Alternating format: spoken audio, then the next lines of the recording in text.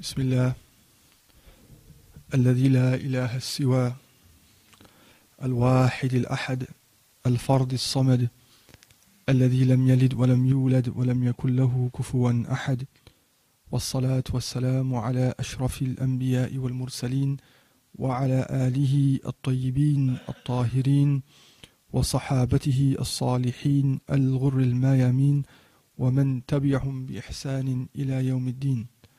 اللهم صل وسلم وبارك على سيدنا محمد وعلى آله صلاة تنجينا بها من جميع الأهوال والآفات وتطهرنا بها من جميع السيئات وتقضي لنا بها جميع الحاجات وترفعنا بها أعلى الدرجات وتبلغنا بها أقصى الغايات من جميع الخيرات في الحياة وبعد الممات. Assalamu alaikum wa rahmatullah. Can you hear me if I speak at this level? Yes? So we're here to share some words and some reflections about the Messenger of Allah sallallahu alayhi wa alihi wa sahbihi wasallam and nature. And to begin that,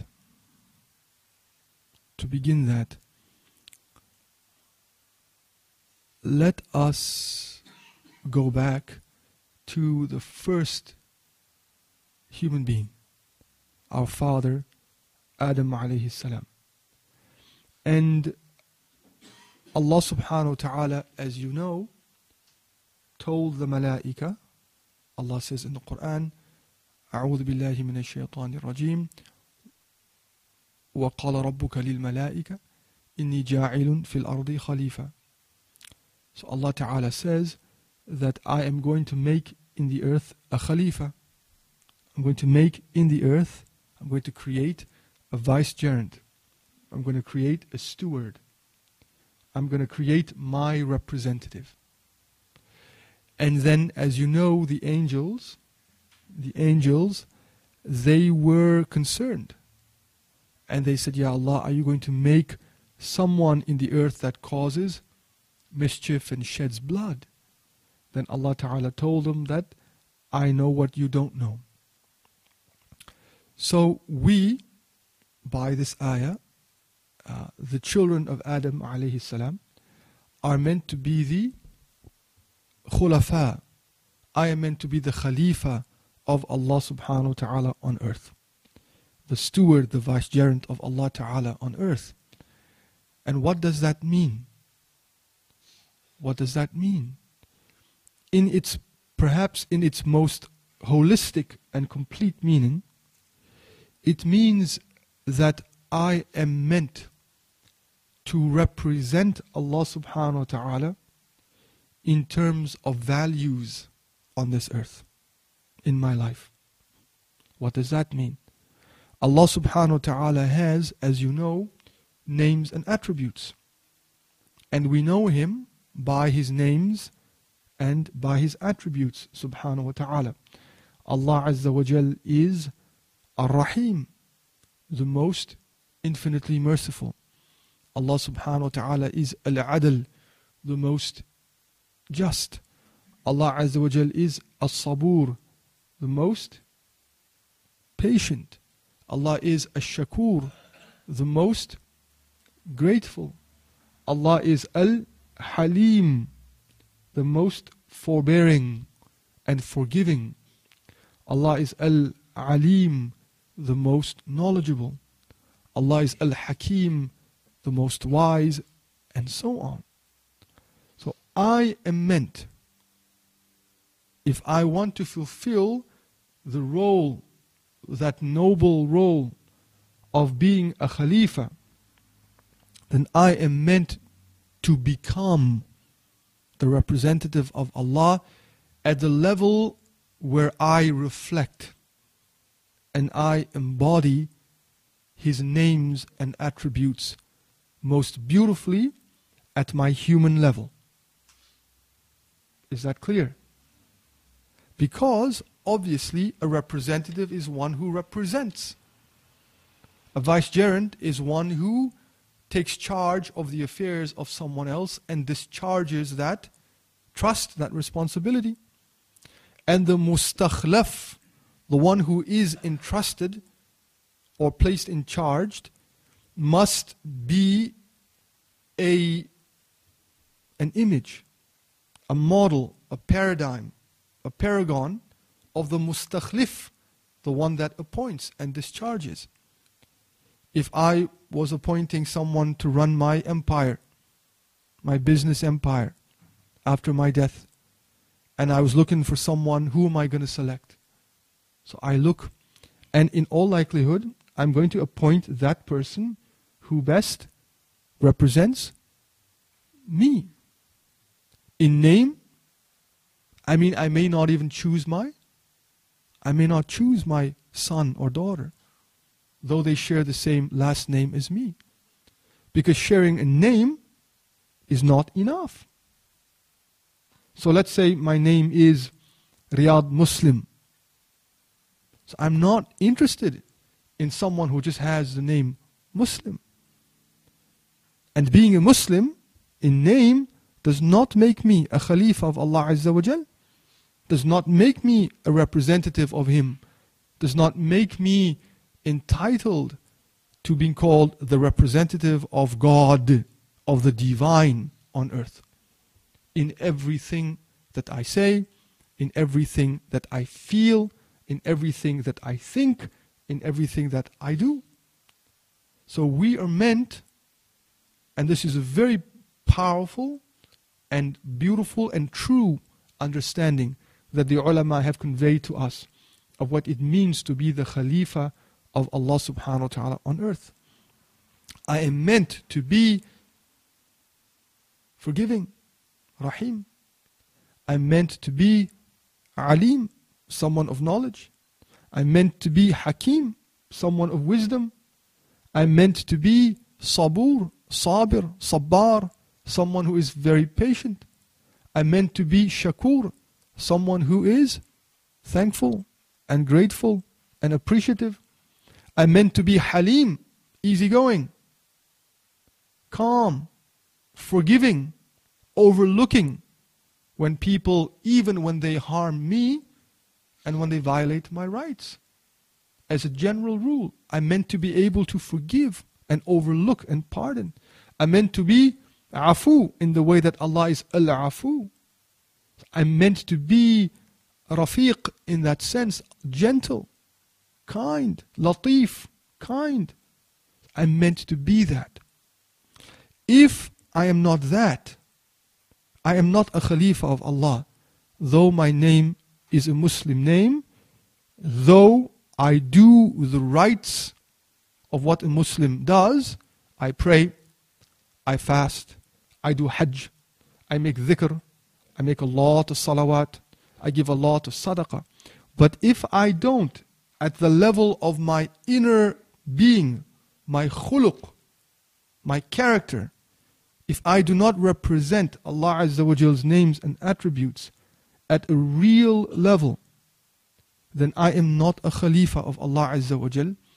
I may be only in name or form, but not in spirit, not in truth, and not in reality. So that's what Allah meant for us to be, and that is what gives us the honor of being His representative on earth. And as an aside, if I decide to, or have Allah gives me or the ability to create an Islamic society, and let's call that Islamic society a Khilafah, same derivative meaning. So that Islamic society must reflect the values and the names and attributes of the divine. It must be a society that embodies rahmah. Must be a society that embodies qist, fairness and equity and justice.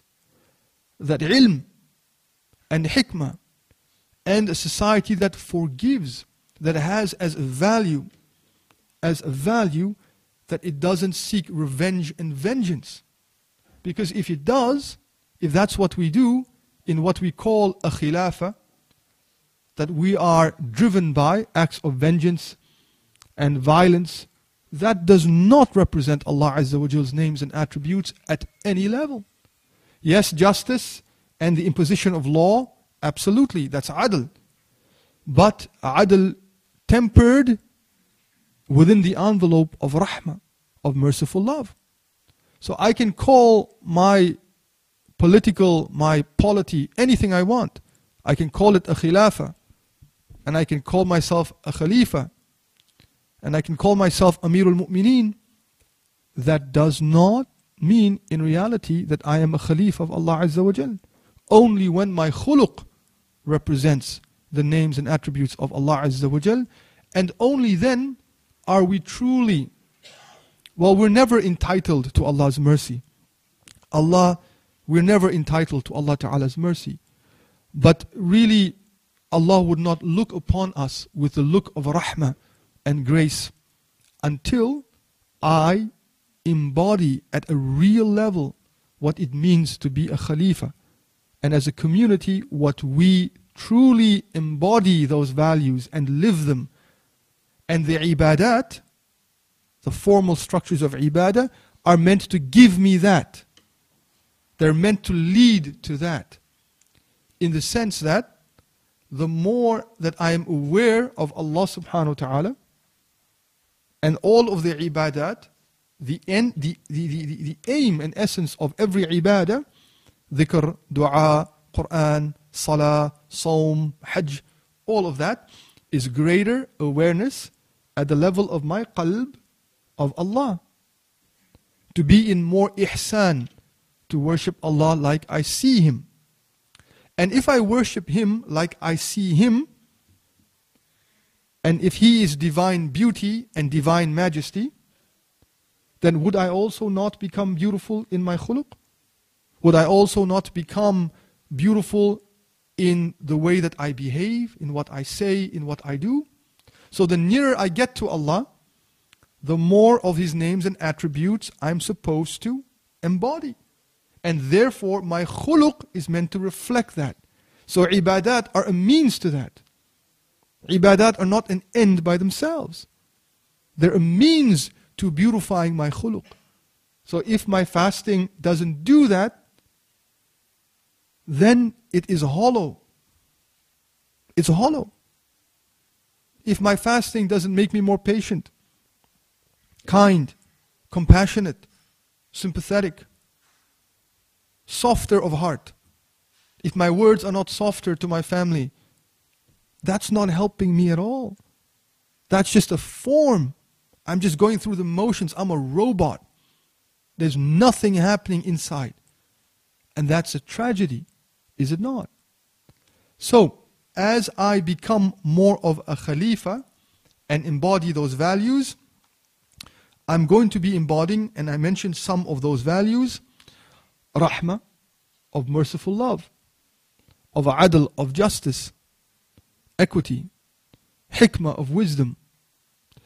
Now, if that is what I was meant to be, what Adam alayhi salam was meant to be, and every child of Adam was meant to be, the most perfect of us is the one who can represent those names and attributes most perfectly.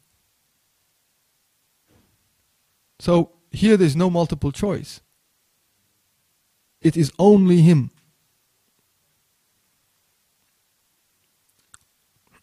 Sallallahu alayhi wa alihi wa sallam. That's it. Of all that have of the Anbiya and Rusul who have embodied those beautiful names of Allah Ta'ala and attributes at the human level, obviously, at a human level, at a created level, by purifying their hearts, the best of them, the noblest of them, the most august of them was Rasulullah sallallahu alayhi wa alihi wa sahbihi wasallam. And therefore our ulama tell us that it is indeed in Him that you find the most perfect realization at a human level, at a created level, that could ever exist of all of those names and attributes of Allah subhanahu wa ta'ala. And here we could say two things.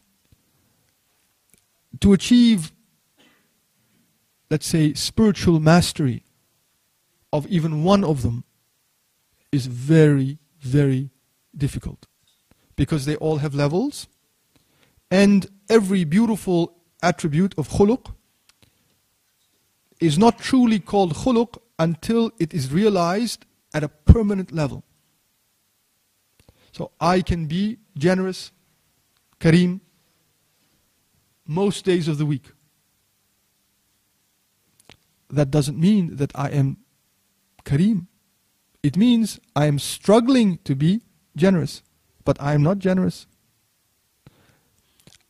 I can be generous in my wealth, but I am very miserly with my emotions and time with my family. I get angry at my wife, impatient at her. That means I'm not generous truly yet. I can give him all my money. That's different now. That is a type of generosity. But being generous with my time and my emotions and my feelings, that doesn't mean, that means I'm struggling to be kareem. I am not there yet. And if and when I am able to be generous all the time, in the sense that it just flows like water from me, I do it despite. If I wanted not to be generous, I couldn't. So that means that, alhamdulillah, I have that khuluq of karam. By the grace of Allah, I can say, alhamdulillah, I've reached a maqam. I've reached a station of being generous. And there are stations upon stations of generosity, but let's say perhaps the minimal station, alhamdulillah, I've reached that. That's very difficult. Sometimes it's given as gift. Sometimes we have to work hard for it. But that would be what one khuluq is like. To be truthful. Well, there's words. I never lie. Ever. That's hard. My actions are truthful. Another dimension. Another. My feelings with Allah are truthful. What does that mean? Everything He loves, that's what I love in feeling. Everything He doesn't love, I don't love or are inclined to it at all in feeling. So you can see how difficult that one is. Sidq, the maqam of sidq, that is the maqam of the awliya. Now, Rasulullah sallallahu alayhi wasallam has all of them. All of them. At the highest levels of each. So, if you were to imagine his khuluq, well, actually it is unimaginable. Those who have known his khuluq, something of it, of what Allah showed to them, they say you cannot imagine it. It is too beautiful. And we can only understand what our ability and capacity allows us to understand. We can only see as far as our eyes can see. The visuals are only as healthy as the eye itself. So how can a heart truly know the heart of Rasulullah sallallahu alayhi wasallam? Only Allah will know His beauty. But I can know aspects of it, flashes of it, and glimpses of it, of His beauty, depending on what my heart is like of beauty. If my heart doesn't see beauty and is not clean enough, I won't see Him. That's why Allah Azza wa Jal says, لَقَدْ كَانَ لَكُمْ فِي رَسُولِ اللَّهِ أُسْوَةٌ حَسَنَةٌ لِمَنْ كَانَ يَرْجُو اللَّهَ وَالْيَوْمَ الْآخِرَ وَذَكَرَ اللَّهَ كَثِيرًا.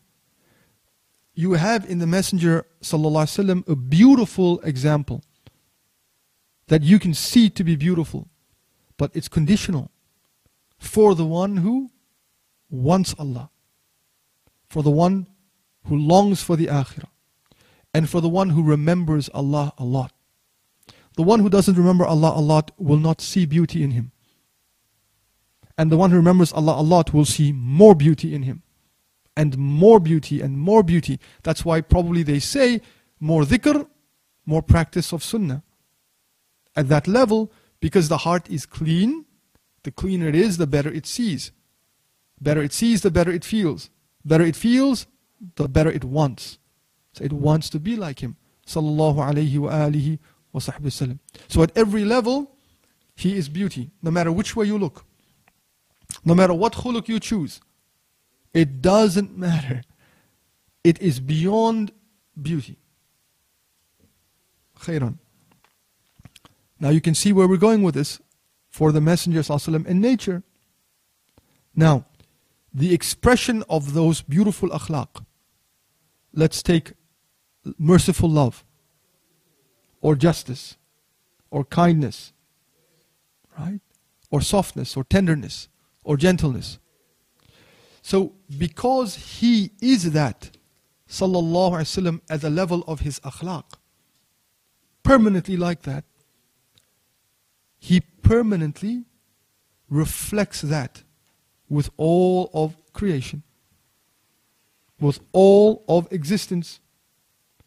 Existence includes men and women. So we find, if we look at his seerah with respect to dealings with men, privately, publicly, socially, politically, diplomatically, militarily, we find that it reflects the names and attributes of Allah Azza wa Jal. Women at every level, teaching, privately with his wives, publicly with the other women around him who are believers. Same thing. Youth, same thing. Nature. Nature is a creation. Same thing. We find that his relationship with nature is a reflection of the names and attributes of Allah subhanahu wa ta'ala at the most beautiful level of realization. Allah ta'ala says, and you know, وَمَا أَرْسَلْنَاكَ إِلَّا رَحْمَةً لِلْعَالَمِينَ. We've only sent you, O Muhammad, as a rahmah. And rahmah in Arabic is mercy and love together. It is not only mercy.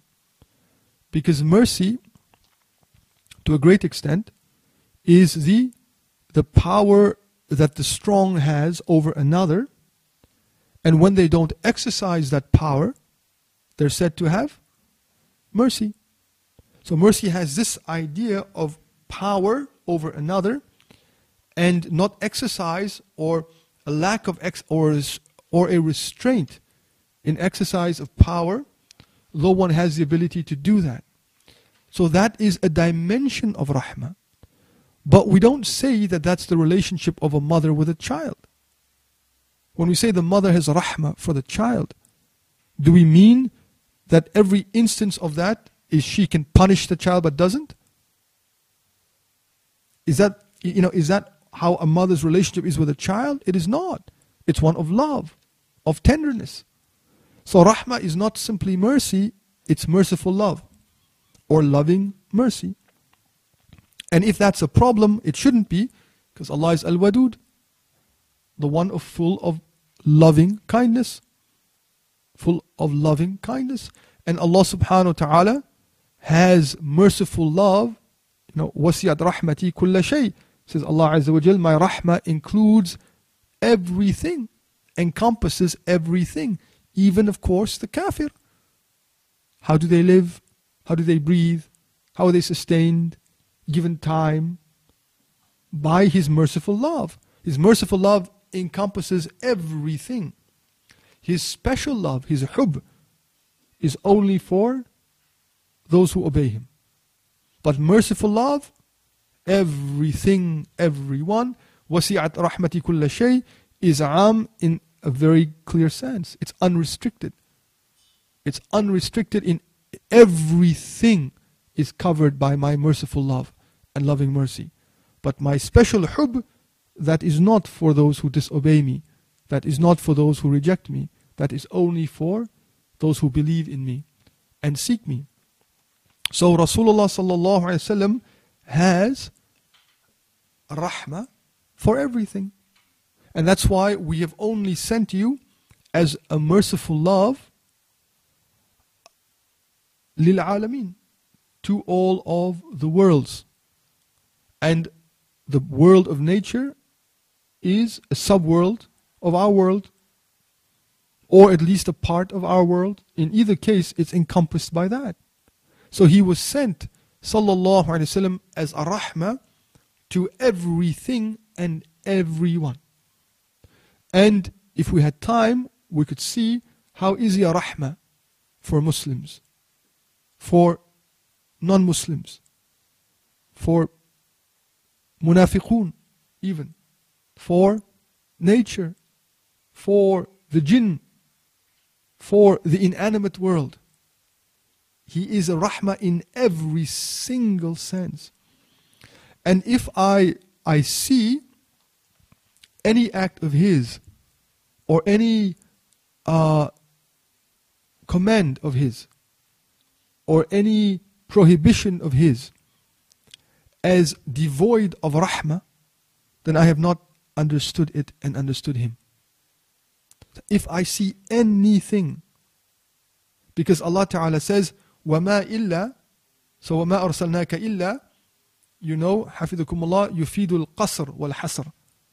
It means I have only sent you. It doesn't mean I have sent you.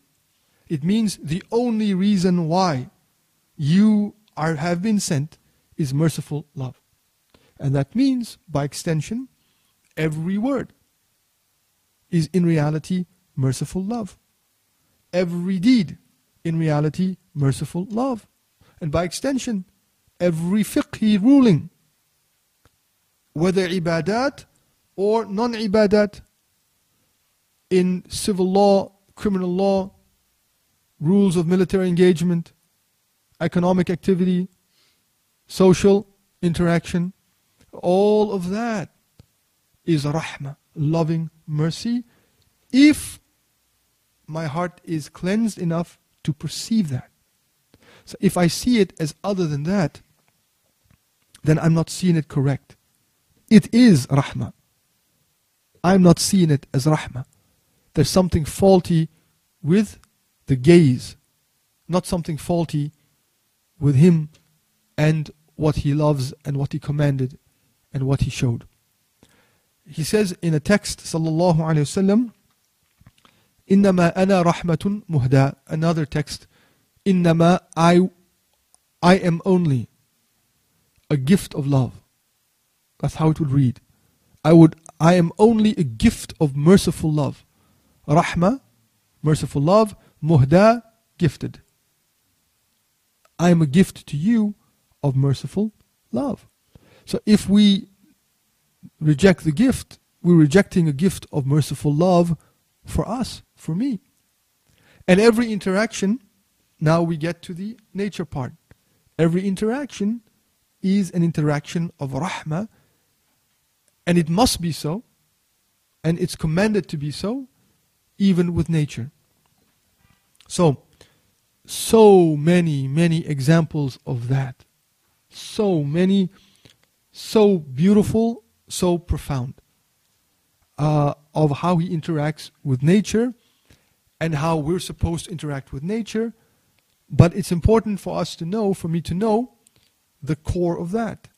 As I get near to Allah Azza wa Jal through ibadat, I have more ihsan, more inner sight of Allah, of His beauty, of His majesty. And that must spill over on my khuluq, my akhlaq, my character, to make me beautiful, to make me in His quote-unquote image of names and attributes that I then reflect with created things, human and non-human. So,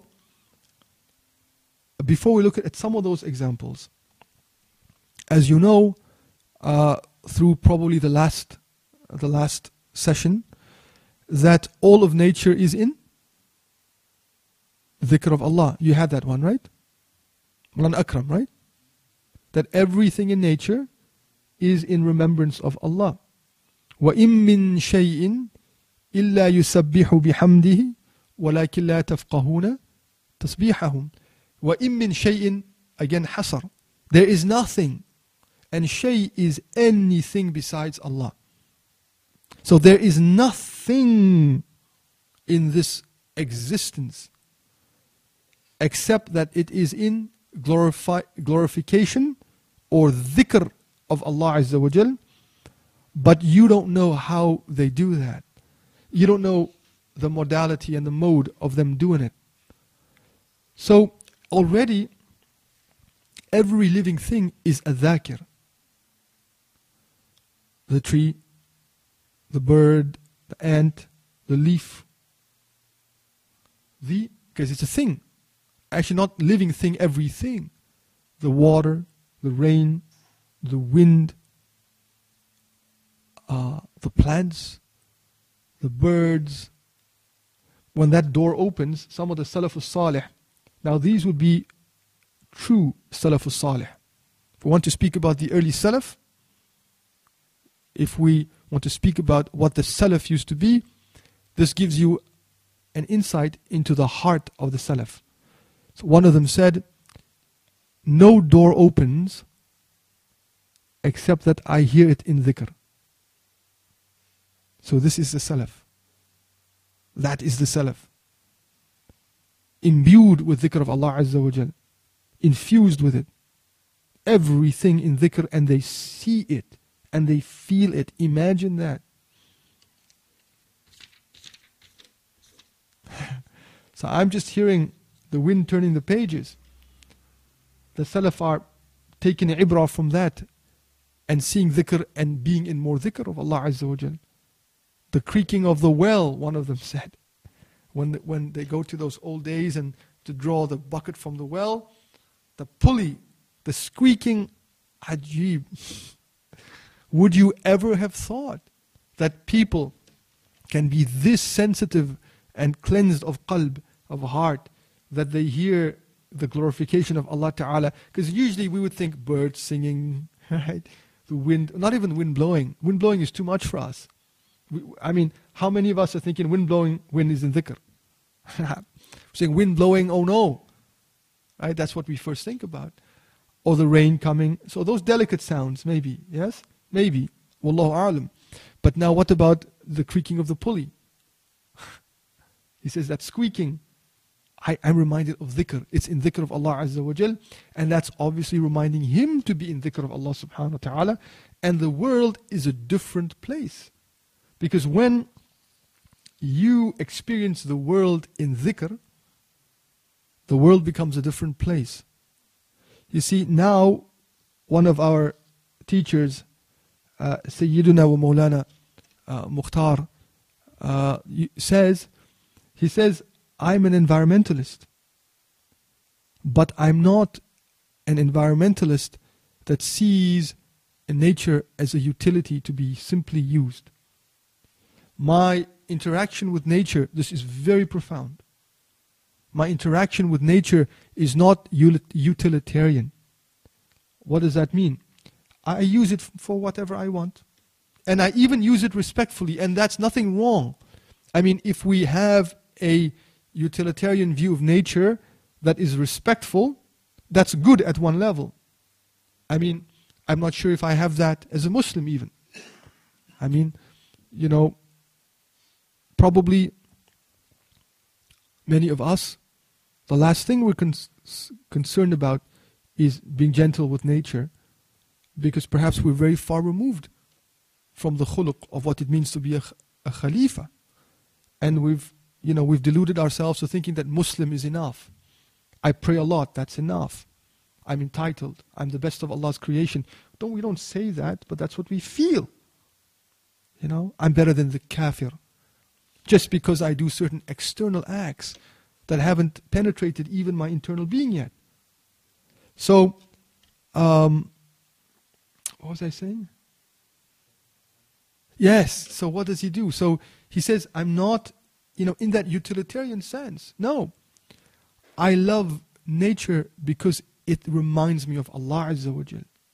It has an inherent value. See, the difference is, if it has a utility, it has a value that I ascribe to it because of how I can use it.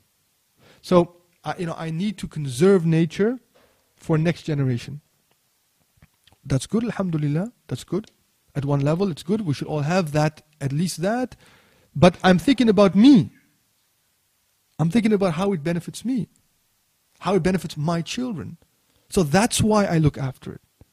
So it ultimately comes back to what? Me. It's about me. It's about my nafs, my needs. My God, what if I don't have air to live? I'll die. So I need to preserve it. I need to preserve it for self-preservation. So ultimately it comes back to me. But the Muslim, the mu'min, he loves nature, she loves nature, because it is the creation of Allah, remembering Him. And it has inherent value as a dhakir. It has inherent value and sacredness as a dhakir in itself. And number two,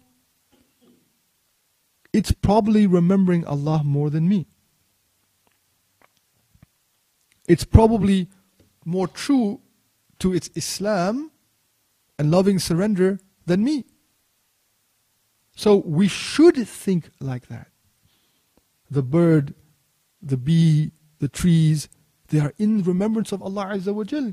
And I should be thinking, and well, what about me? They're probably remembering Allah more, in that sense, more valuable. And so if I need to use that, maybe that's one reason why, before we slaughter, we need to take permission from Allah. So that Bismillah Allahu Akbar is taking permission from Allah to take a life that we can use. And probably because it's in more dhikr than me. So I actually need, it's not a lesser life form in that sense. It was made for me to use, yes. But it's not lesser in the sense that when I take that life, it's with a sense of reverence that it is in dhikr of Allah Azza wa Jal. And it has a sacredness in itself. Not simply because of what I attach to it of value that I can use. So that would mean a radically new relationship with nature. That is unseen, unheard, unparalleled,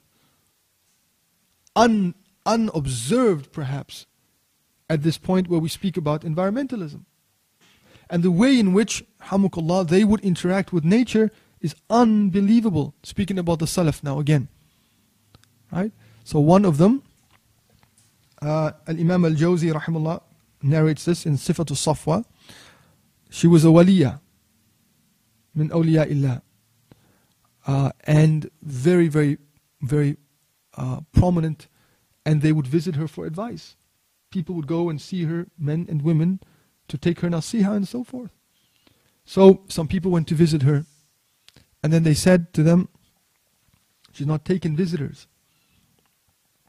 She has locked herself in her house for these last 3 days, and she is in remembrance of Allah and very sad and weeping. So they said, what happened? So she said, right, she mistakenly killed an ant. So this is narrated from them. That's the real Salaf. She mistakenly killed an ant. In what sense? Well, she would never have done that viciously, right? Or premeditatively. Kill it. Probably a mistake. But she knew how serious that was. That ant is in remembrance of Allah Azza wa Jal. It has its sacredness in itself. So she's conscious of that. So where do you get that? Who feels that? I mean, who feels that now? Because she is weeping for that. So she's feeling it. So give me any environmentalist, secular environmentalist. When they step on an ant, how could they? Well, they can't feel that because they don't have the necessary truths that would lead them to an experience of nature that is genuine and tawheedic. They can't.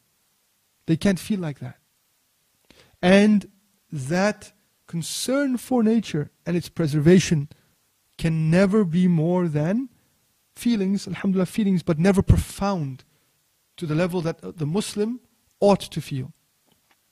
So, looking quickly now at some examples of Rasulullah sallallahu alaihi wasallam, just a few of them, and then we would close inshallah with some comments.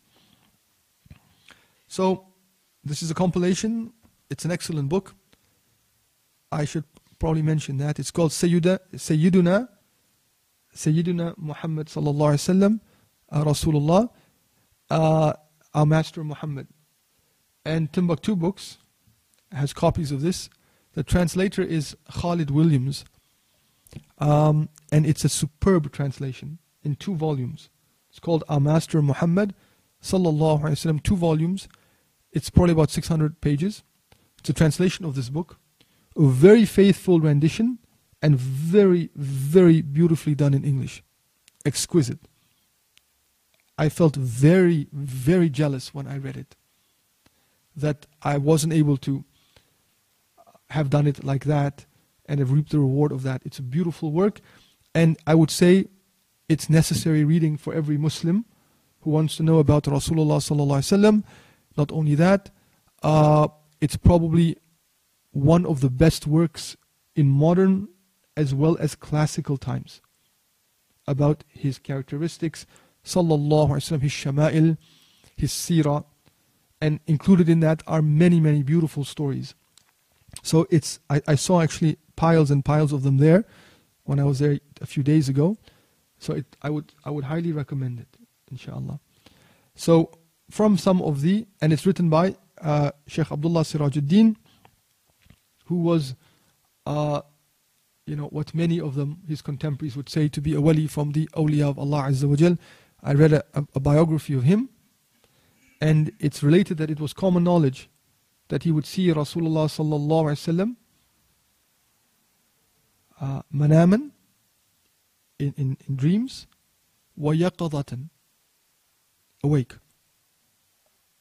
And his students and contemporaries said that he would see Rasulullah not only in dreams, but even in a wakeful state. So definitely, and this is one of his beautiful books, alhamdulillah, and he said that there was a special barakah when he wrote it, and he had a dream of Rasulullah after he wrote it as well. So it has a special, it has the fragrance of Rasulullah infused in it as you read it. It's very special. And it should be read with a lot of love and seriousness and care. So, for example, Imam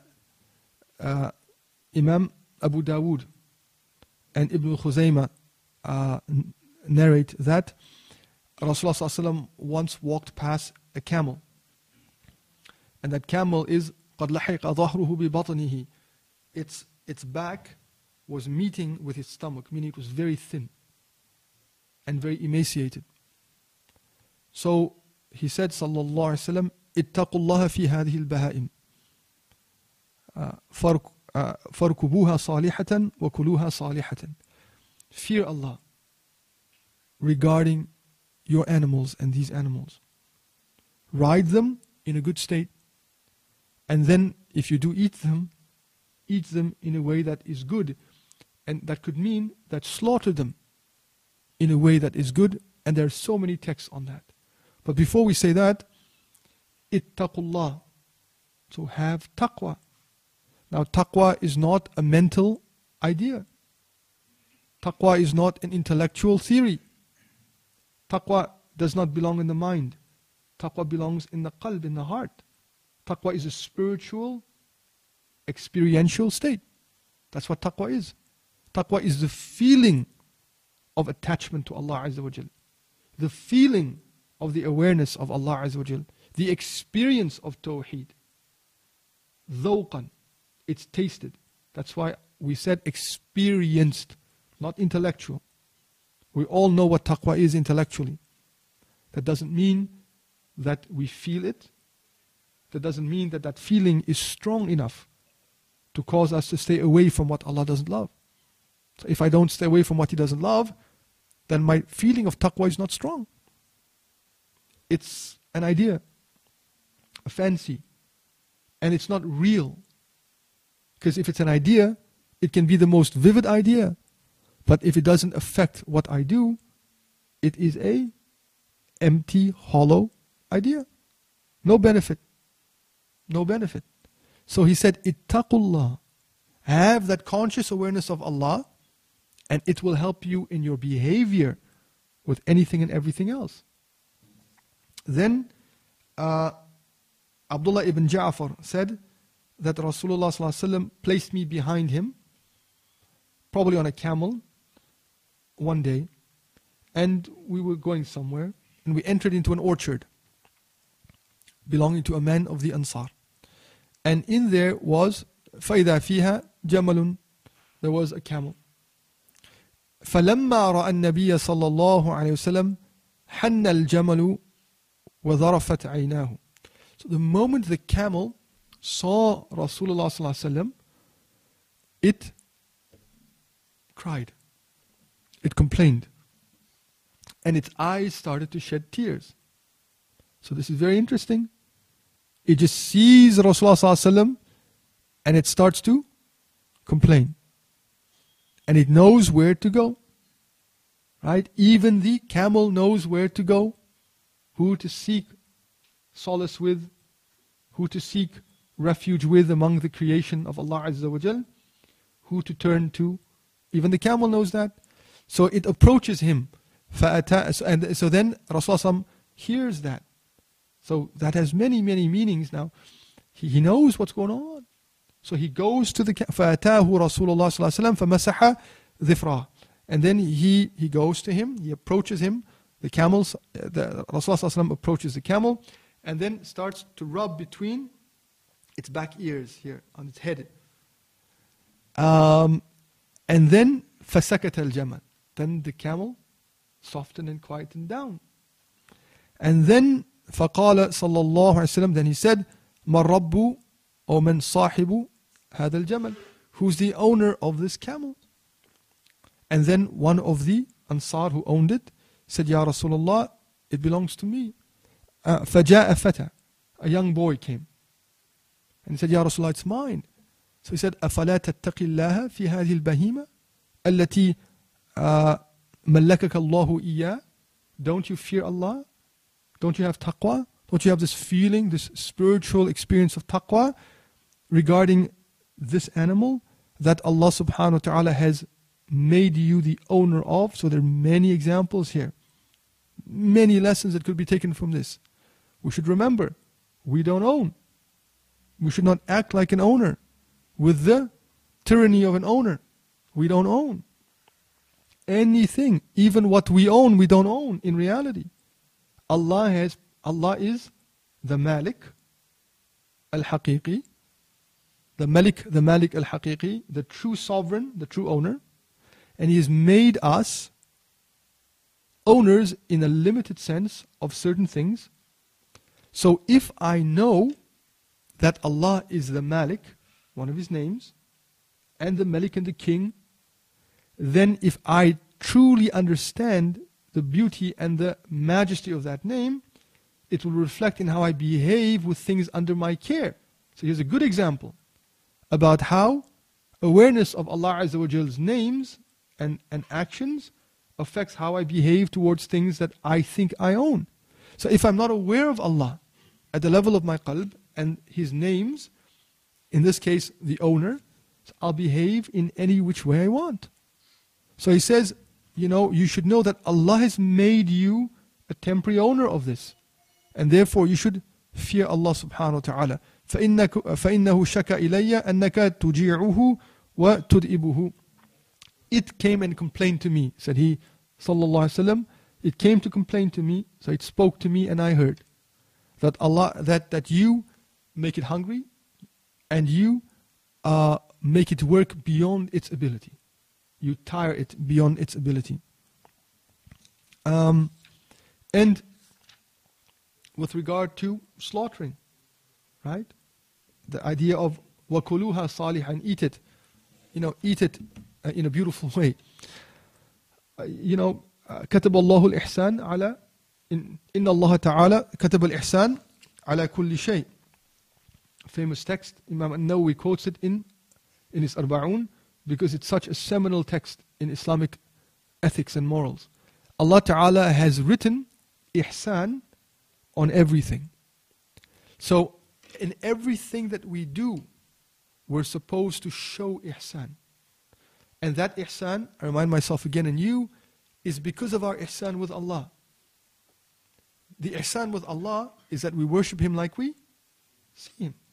So if we see Him and we're near to Him, then that ihsan we carry over with ihsan to the created things. So if we reach a state, you see, I'm only as good ihsan-wise with creation as I've reached spiritually of ihsan with Allah. Right? So that ihsan I carry in my dealings with all of created things. And ihsan is more than justice. Justice is less than ihsan. If I live with people and I only want to show them justice, I will commit wrongdoing. Because the bar is here. And if the bar is here, underneath which is dhulm, oppression and hurt and harm, over which is goodness and khair, if I only aim for the bar of justice, what happens when I slip? The moment I fall, I'm doing what? Injustice. Ihsan is here. It's justice enveloped with mercy. So if I aim here and I show ihsan for everyone, and that includes forgiving, overlooking, being gentle, not cursing, not praying against anyone, which is very interesting. When he prayed against people, sallallahu alayhi wa alihi wa sallam, it was because of a particular context. Their aggression and their violence against him. And he knew that they would not be guided. Either because of wahi or because of experience. But in general, to pray against the kuffar, that's not from his sunnah. We want the kuffar to become Muslim. So we don't, and that's something which, Hafidhakumullah, you may disagree with me, but that general dua against kuffar, that needs to be understood in light of the context of when he prayed it, sallallahu alayhi wasallam, and who he prayed it against. Not in general. Just imagine. We don't think about these things. Just imagine if one of the Imams made that general dua. Ya Allah, as we understood it to be general, but it wasn't in his haqq.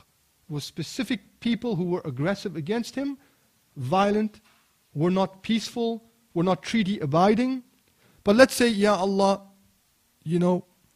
curse the kufr, Ya Allah, show la'ana on the kafara. And what if that was translated and spread to your neighbors here? Is that the intent? That they just read that in its general unrestricted way? Curse those who don't believe. Is that what we want to convey? And why wouldn't someone who was mischief making be in the masjid and translate that?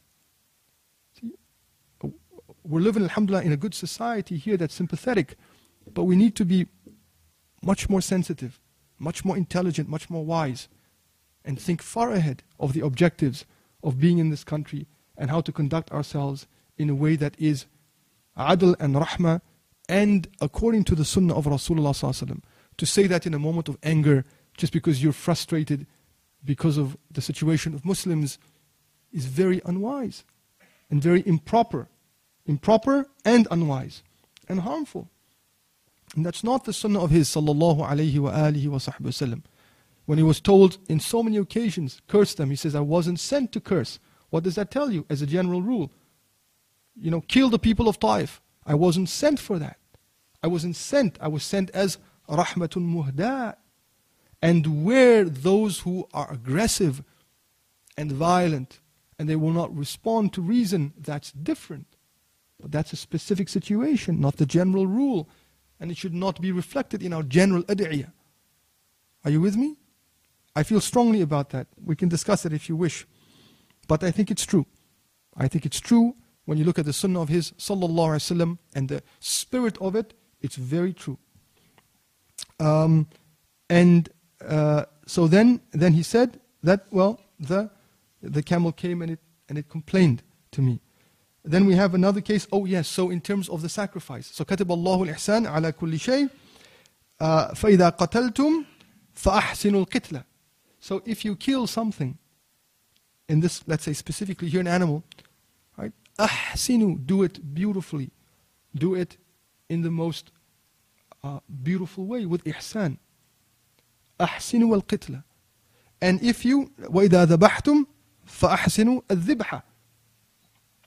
Probably the first one is referring to matters of war. And the second one, matters of ذبيحة. وَلْيُحِدَّ أَحَدُكُمْ شَفْرَتَهُ وَلْيُرِحْ ذَبِيحَتَهُ. Let someone sharpen their knife and give ease to the animal that they are slaughtering. So even these, and these are not details. These are not details. So the way you slaughter the knife, the way you sharpen the knife. And he saw someone sharpening the knife in front of the animal. And then he says, أَتَقْتُلَهَا مَرَّتَيْن. Are you going to kill it twice? You kill it once because it sees you sharpening the knife. Then you kill it the second time. So you're killing it. He said, أَتَقْتُلَهَا مَرَّتَيْن. You're killing it twice. So don't show them you're sharpening the knife. They should have no expectation they're going to die. And now, we could say, but they're just an animal. But that's not what he's saying. That's not his level of sensitivity and haya and taqwa. So that ihsan, it spreads to everything we do. Everything, including the slaughter of what we think is, a dumb, quote-unquote, dumb animal. Right? Everything we do. One of the teachers, subhanAllah, it's ajib. It's unbelievable how much ihsan fills everything that they do. It's unbelievable. We were with him, I was with him, and we were with him traveling. So, in Turkey. So we went to one of the places where they used to have adhkar in Turkey.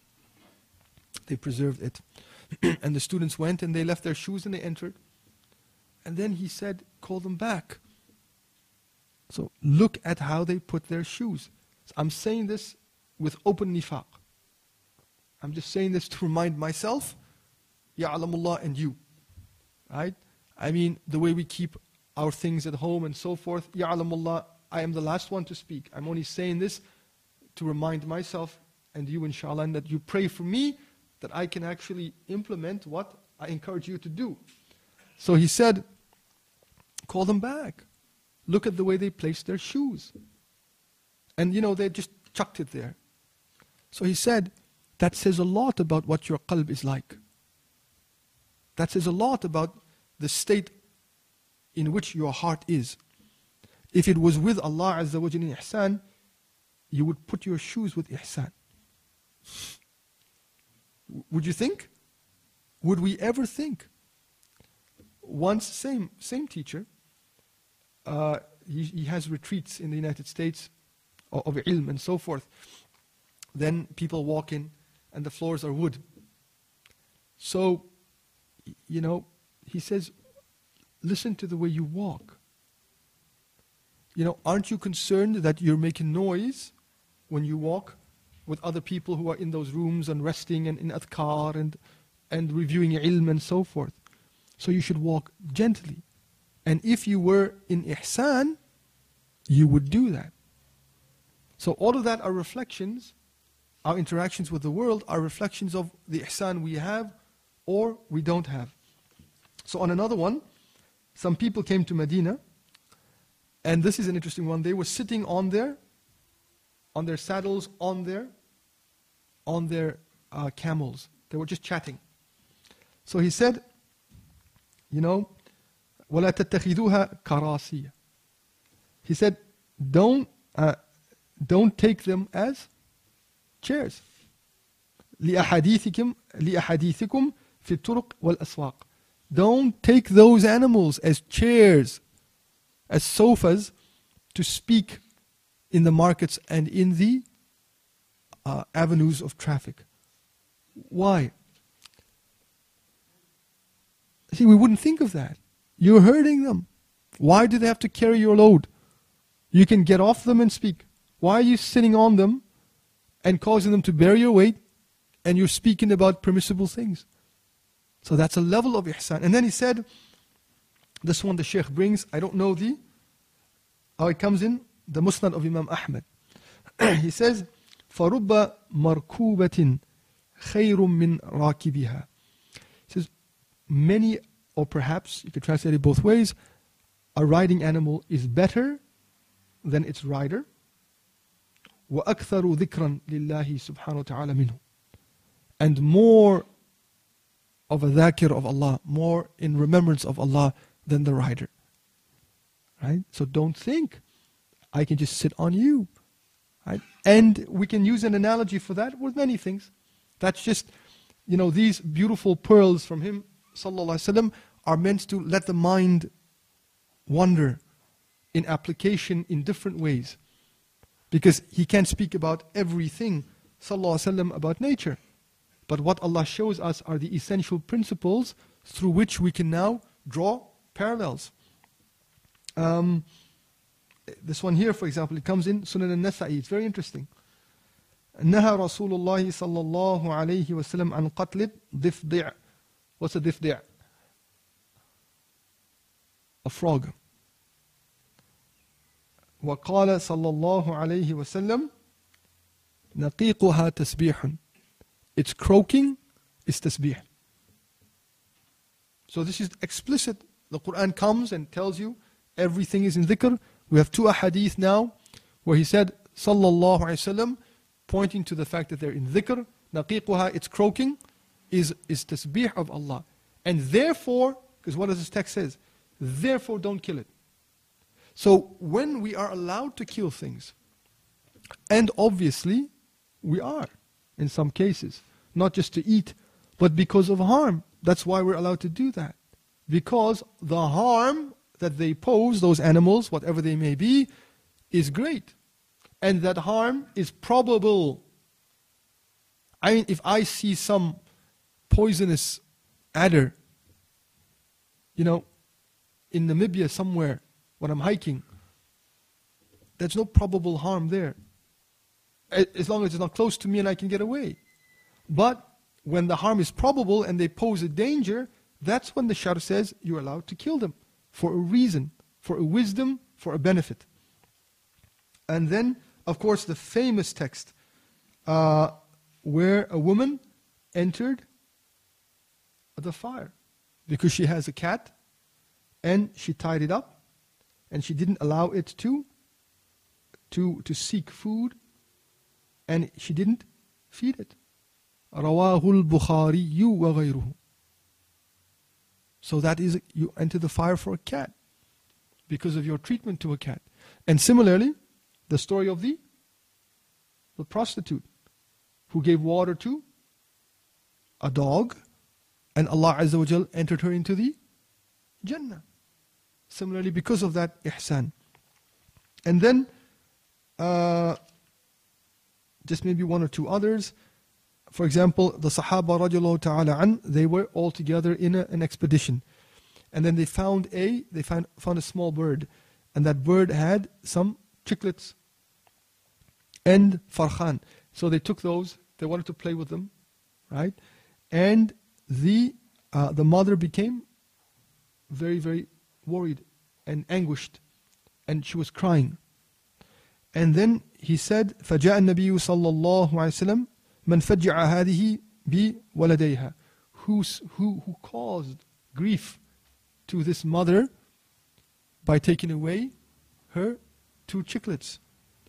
And then they said, Ya Rasulullah, we did. And he said, رُدُّوهَا إِلَيْهَا, give it back, give them back to her. Sallallahu alayhi wa alihi wa sahbihi wasallam.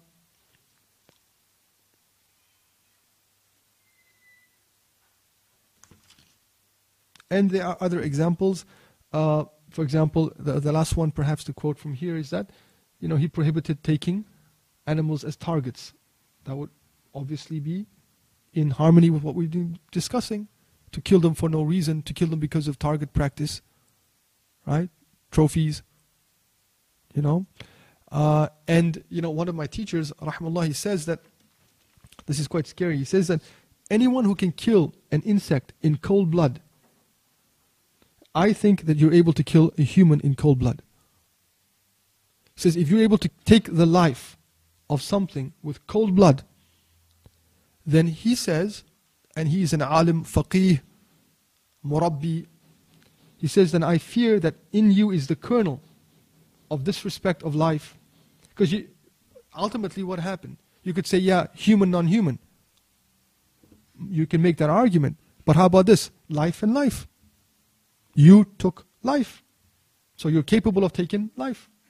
You could say human, non-human. Yes, but what they have in common is life. And what you've taken is life. And that's the commonality. So if you take that life, what would stop you in certain circumstances for being so quick to take the life of a human being? And we see that.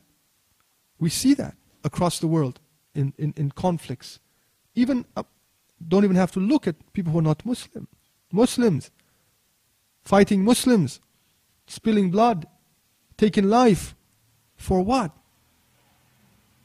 You know, I think that you do that which is kufr. And it's not even kufr. You do that which is shirk. It's not even shirk. And then they permit the blood to be spilled. Like that, mercilessly. Under the guise of a shari'i analysis. That is not a shari'i analysis at all. What causes us to do that? What kind of hearts do we have that causes us to do that and justify it? Not only that, to do that and justify it with deen. Subhanallah. To justify it with Allah. Allah, because what you're saying is, Allah gave me the license to do that. La ilaha illallah. So, and maybe we end like that. That the way we deal with nature is a good indicator of what we are inside. Why? Because, you see, the khuluq, wallahu a'lam, the khuluq is most beautifully expressed when it has power. Meaning that, you know, I mean, I can be, for example, scholars, they debate sometimes. Who's better? The patient, poor person or the rich, thankful one? Now, that has a big debate, but one argument of that, though I don't know if it's necessarily true, is that, well, if you're forced to be a certain way, there's a goodness in that. So I don't have anything, so I have to be patient. So there's a lot of khair in that. But if you have the ability not to be a certain way and you choose it, that's more difficult. Are you with me? Therefore, for example, probably a better example would be the issue of this. Well, most of us, when we're given goodnesses, they're greater tests than when we don't have. Because we're not grateful for them. And they become great fitan for us. Right? And all of those fitan is what? We don't share it with those who don't have. We don't share it. So the more we're given, the less we share. So we're given a lot, we don't share, that becomes a great fitna for us. And a punishment. That wealth is a punishment. See, I have more wealth, but if I don't share it with those who need it, that wealth wasn't given as a gift by Allah. It was given in reality as a punishment. Because Allah Ta'ala tested me with it. So that extra wealth is not a barakah. Not a ni'mah, it's a niqmah. It's a punishment. Only when I use it in a way He loves, do I know it was given as barakah. So if I come into a lot of money, I can't say barakah yet. I can't say ni'mah yet. I have to see how I use it. Then when I use it properly, then I can say, insha'Allah, barakah. Before that, I don't know. It could be the cause of me being punished. So it's not a barakah. Sometimes Allah gives, and in reality, He's taken away. And sometimes He takes away, and in reality, He's really giving in reality. Sometimes He doesn't let me do something. I want to marry her. Please, Ya Allah, please, please, please, please, please. Dua was Zamzam maybe. Please, Ya Allah, at the Kaaba, Ya Allah, Sumayya, Sumayya, Ya Allah, Sumayya. I'm thinking Sumayya, my dhikr is Sumayya. Doesn't happen. Now I think, oh, Allah really deprived me from Sumayya. Ya Allah, my world, what happened to my world? You took my world away. Then you realize 5 years ago, 5 years later, Sumayya wasn't good for you. So in reality, what happened? He gave you by not giving you. But we were just too caught up in ourselves to actually see. And sometimes He gives and He's in reality taken. So I say, Sumayya, Sumayya, Sumayya. And He says, okay, if you don't want to let me choose what's good for you and you want to insist on it, here's Sumayya. And then Sumayya turns out to be a painful experience. Or Ahmad, his sisters are. Ahmad turns out to be a very painful experience. Ahmad. Here, have him. You don't want to rely on me and say, Ya Allah, if it's good, give it. You insist, take it. Take Ahmad. I took Ahmad. Ahmad is a couch potato. Ahmad watches soccer hours during the week.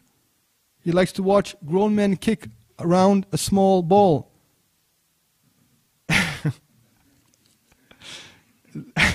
Then Sumayya realizes Allah didn't give me with Ahmad. He took away with Ahmad. He didn't give me, He took away. But because I was so focused on the thing, I didn't see Allah. And because I was so focused on that, I didn't rely on Allah. And I wanted what I wanted, and I paid the price. I paid the price. So in conclusion, what's very interesting, and maybe inshallah this would be a segue into next week's lecture, inshallah, is the same Shaykh. Hafidhullah. I am remembering many things of him. Oftentimes, most of what I say is really from him, but I just don't remember I don't mention his name.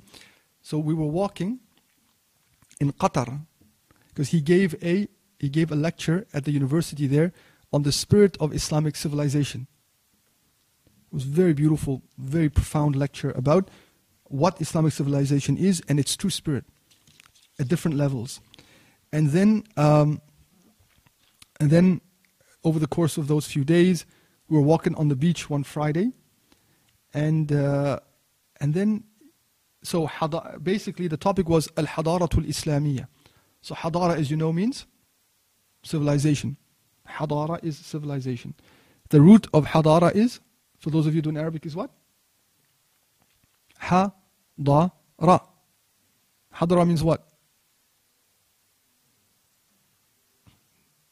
Hadara means what? To be present. To be present. Hadara, civilization. Hadara means to be present. To be aware at one level. Hudur, other ulama speak about it as hudur al-qalb ma'allah. The presence of the heart with Allah. Hudur al-qalb ma'allah. So same root. So, we're walking on the beach. Very interesting beach in Qatar. It's kind of muddy and it's not very deep for a while. And all of the Muslims, alhamdulillah, they promenade there and they picnic there. It's beautiful to see, alhamdulillah. And we're walking there and then you see some litter on the ground.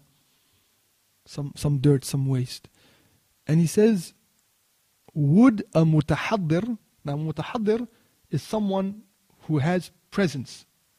But it also means someone who is civilized. So notice that.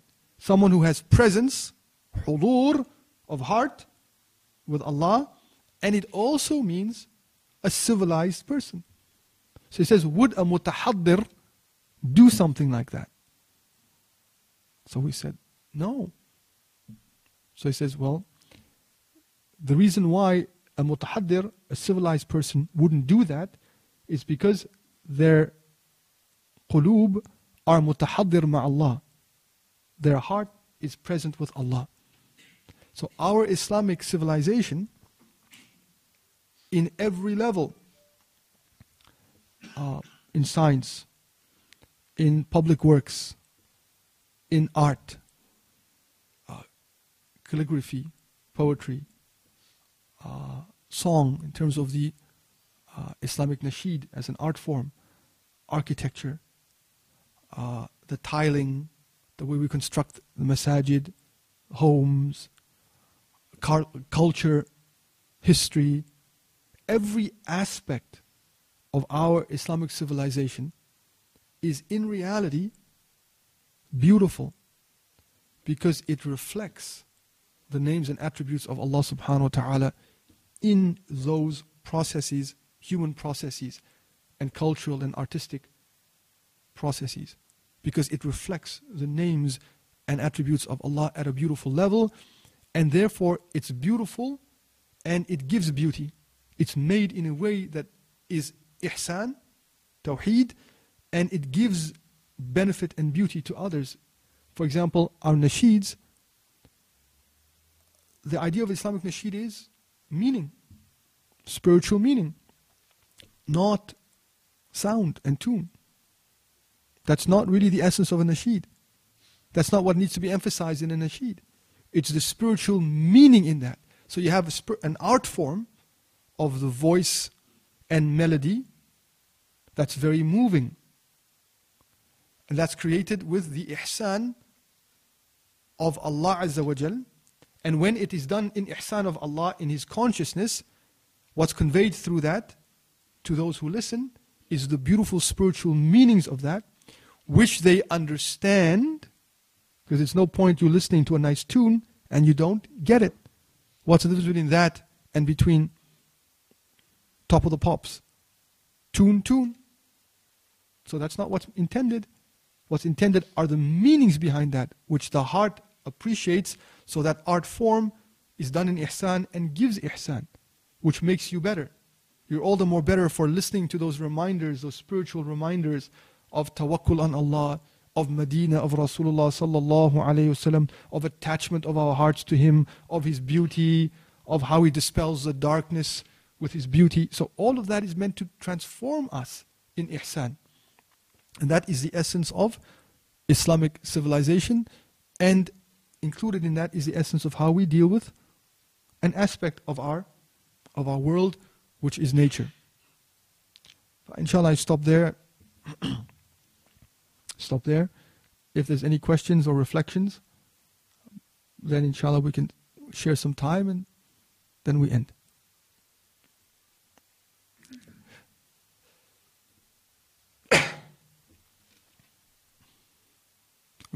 Bismillah, I don't have to answer anything. Yes, I think so. I think actually just experientially, not what I've experienced, but what I've noticed is that the most refined of our ulama, meaning that, alhamdulillah, they fuqaha, great ilm, and then great spiritual presence of khuluq, the great ones that have lived and those who live amongst us, of our teachers, all of them seem to love nature. They love nature, and I've noticed that, and I've heard stories of that. They love to be in nature. They love to be in dhikr, in nature. And the experience of nature for them is an experience of dhikr of Allah Azza wa Jal. And they find, subhanAllah, it's unbelievable when you see that, they find tremendous happiness in being in dhikr, in nature, and enjoying it like that. It's a source of tremendous peace for them and solace. And I know of ulama like that. So what it should be. And, one way, and then secondly, one way to cultivate that is, especially here in Cape Town, there's a lot of nature, a lot of beautiful nature. And to experience nature like that is a way of remembering Allah Azza wa Jal. It's difficult to do that with our lives, and our lives are so busy, and I don't take my children out in nature, and I don't spend time myself in nature. But to do that is a good thing, to enjoy nature in dhikr of Allah subhanahu wa ta'ala. Because you see, what happens at an unseen level, perhaps Allah knows theoretically now, if they're in nature, if they're in dhikr around you, and I'm sure cement is in dhikr too, right? I'm sure it is. I'm sure stainless steel is in dhikr as well. And our concrete jungle is in dhikr too at some level. But it's just not the dhikr that can be felt as much as other sorts of natural and not built up environments. So if you're in those environments and you imagine they're all in dhikr, so there's a frequency of dhikr happening. Because dhikr is a spiritual energy, call it what you want, a spiritual frequency. So that environment, there's a frequency of dhikr there. And when you're in dhikr, it amplifies your dhikr. It makes your dhikr all the more easier, all the more sweet, and all the more cleansing for the heart. That's why they love those environments, because it was cleansing for their qulub to be in dhikr there, because of the added dhikr of everything. So there's like a resonance. You know, signals of the same frequency, there's like a synergy and a resonance that happens when you're in those environments. And that's very practical. If you try it, you'll find that. You can easily be in dhikr and tadabbur in those environments. You know, go to, Harold Porter Nature Reserve. And you're compelled to remember Allah Azza wa Jal when you look around. And when it's quiet, it's very, very, very moving to be like, and it encourages dua, reflection, dhikr of Allah subhanahu wa ta'ala. If you make salah there, it's even more, in some way more sacred, more beautiful. So we should try that, inshallah. Try to bring that into our lives more, especially if we're here and there's so much that, to give you an example, one of the classes that I'm a student in and sharing there, so I had to do that week Surah Al-Kawthar. Allah says, Ya Muhammad, we've given you great, abundant good. So now that Friday, I teach it on Sunday morning. So I was just thinking about it. I read some tafasir and I was just thinking about it, letting it percolate in my mind. So my wife said, you don't ever take us to the beach anymore. So that's typically women. It's like an absolute, you never. I said, I do, just not that often. So she said, you never. So I said, we have to go. So we went. The kids were walking, learning. Alhamdulillah, I thought to myself, why don't I do this more often? It's so beautiful. So as we were walking, I was reading and just thinking about Surah Al-Kawthar.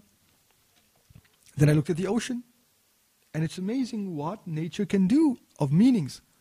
Then I thought, well, Allah gave Rasulullah a heavenly ocean. A heavenly spring in Jannah. And look how vast this guy is in front of me. Right? And it's limitless almost. Can't see the edge of that. And it's so much water and all of the goodies inside here of secrets, of things, of bounties. So imagine what the Jannah Kawthar is like. Right? That abundance that He's given. And then I thought, if all of this water could be beauty and goodness, imagine how much goodness Allah placed in Rasulullah sallallahu alaihi wasallam, because another meaning of Kawthar is khair kathir. We have given you great good. And so looking at that ocean now becomes a means of very moving reflection and tadabbur on the Quran.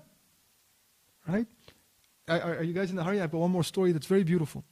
Are you in a hurry? Okay, then you stop it and go. No, you don't have to record everything. You can stop and go. Bismillah. Honestly, you don't have to record.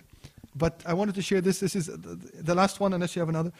We're just because of nature now. We're speaking about nature, and these are all good reminders for myself. At that retreat, so our teachers have it in nature. It's always in nature. And he borrows from, we rent from the Christians. It happens in New York State. So their retreat site is rented from them. And alhamdulillah, they're good people with generally very good khuluq. And they're kind to us, and we have a good relationship with them. And the way they built it now, they have regular programs constantly for the youth in that place. So that's unheard of. Have you ever heard Muslims having a retreat site in nature with beautiful lakes and mountains around and having retreats for our youth. That's just not in our culture. But that's odd that it's not in our culture. That's crazy. The Christians do it all the time. They have these groups come in every summer, few months. They learn there, they spend time there, they build their bonds and so forth. And the way they built it is, it's all wood. Now, that's something else. Muslims would never think of that.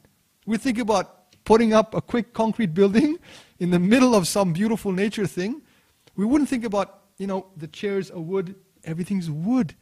And it feels so different to be taught ilm in a place and it's all wood. Like it's all living, breathing in dhikr. It's a very different experience from being in an auditorium. I can tell you that. Very different. So in that place, anyway, in one of those places, part of that is ilm, and then for 2 days you do outdoor activities. So what you learn of ilm, you reflect on. Canoeing, and sisters and brothers there, but alhamdulillah, lots of propriety. It's done very well, alhamdulillah, with a lot of haya, both canoeing and then hiking. And then in your experience of nature, you reflect on how does this teach me about what I learned? What do I see in here of the signs of Allah? Because all of nature are the signs of Allah. And it's very, very moving and a beautiful way to reinforce what you learn in a very practical way. Of exercise with meaning. So one of them, it was in winter. It was snowing in Ottawa. This is in Ottawa. And she had written that, this was her reflection. And look how profound this is. And it's beautiful for Ramadan and i'tikaf as well. Come to think of it. Her reflection was very simple. I went out. So she gets dressed, hat, obviously it's cold. And there was a fresh snowfall. So it's very beautiful outside when that happens. So she says, I saw footsteps in front of me. Many footsteps. And we were the only ones using that at that time. So she said, I felt so comforted to be walking in that spiritual path with others. So we're walking to Allah together with our hearts. We're journeying with Allah together with our hearts. And to be part of that community of those who remember Allah, I felt those meanings as I followed those footsteps in the snow. Right? But then she said, I got to a part where the footsteps stopped. And the snow was just fresh. And I asked myself something like this, will I continue on beyond where others have gone? So that's very profound. Am I going to stop where everyone else stops? Or am I going to continue forward for Allah Azza wa Jal, where people they've decided to stop? But will I continue and move beyond that, beyond my limits, self-imposed limits? You can see how profound and beautiful that is in terms of meaning. That experience in nature, what it conveys of spiritual meaning is very, very profound. So, last 10 days of Ramadan, i'tikaf, everyone can be in i'tikaf. Either you're full-time or you're part-time, but there's no non-mu'takif in Ramadan. Either you're full-time or you can't because of other duties, and then every spare moment you're in i'tikaf. And every man who's working can at least spend a weekend in the masjid, including an hour, 2, 3 during the day. So everyone should be in i'tikaf, seeking Allah. And i'tikaf, hafidhakumullah, remind myself and you, is to cling to something. That's what it is in language. To hold fast, to cling, to attach, to devote yourself to something, to be obsessed with something, to be addicted to something. So we are in i'tikaf with our hearts attached to Allah Azza wa Jal. That's the spirit of i'tikaf. To be in that state of attachment of our hearts to Allah Azza wa Jal, in dhikr of Allah, in Quran with meaning, focusing in our salawat, focusing in our salah with presence of heart, in dua, number 4, in keeping Allah Ta'ala present in our minds and hearts, number 5, and number 6, in reflecting on the diseases and illnesses in me. Why am I not a Khalifa of Allah? What's stopping me? Pride, arrogance, vanity, impatience, greed, miserliness, obscenity, lying, backbiting. So I have to engage in that hard, difficult, brutal self-analysis. And the only time I will ever be able to do that is when I am secluded alone. I will never be able to have a very, very honest analysis of who I am and where I am unless I cut off everything, all distractions, all attachments. And that's why he, sallallahu alaihi wasallam, he always did i'tikaf.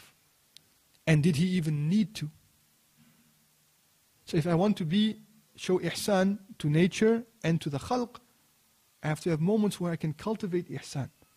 And nothing like Ramadan, nothing like the last 10 days, nothing like the night of Laylatul Qadr, to have that attachment of true i'tikaf to Allah Azza wa Jalla with my heart.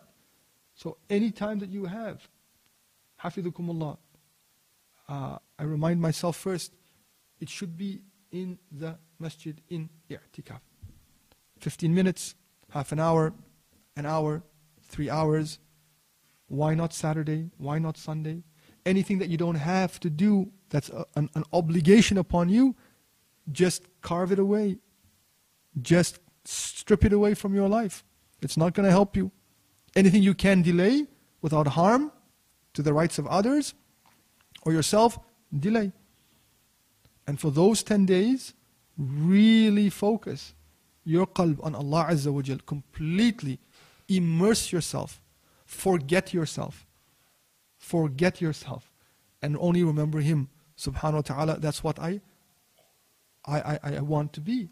I want to look at those 10 days and say, Ya Allah, from now, those 10 days are going to be the best 10 days of my life. Ya Allah, that's my niyyah. So when I finish that last day of i'tikaf, I'm going to look back and I'm going to say, I have never, if all of my life was put together, remembered Allah as much. I have never made as much salawat on Rasulullah sallallahu alaihi wasallam as I did. I have never read so much Quran in my life with meaning. I have never made so much dua.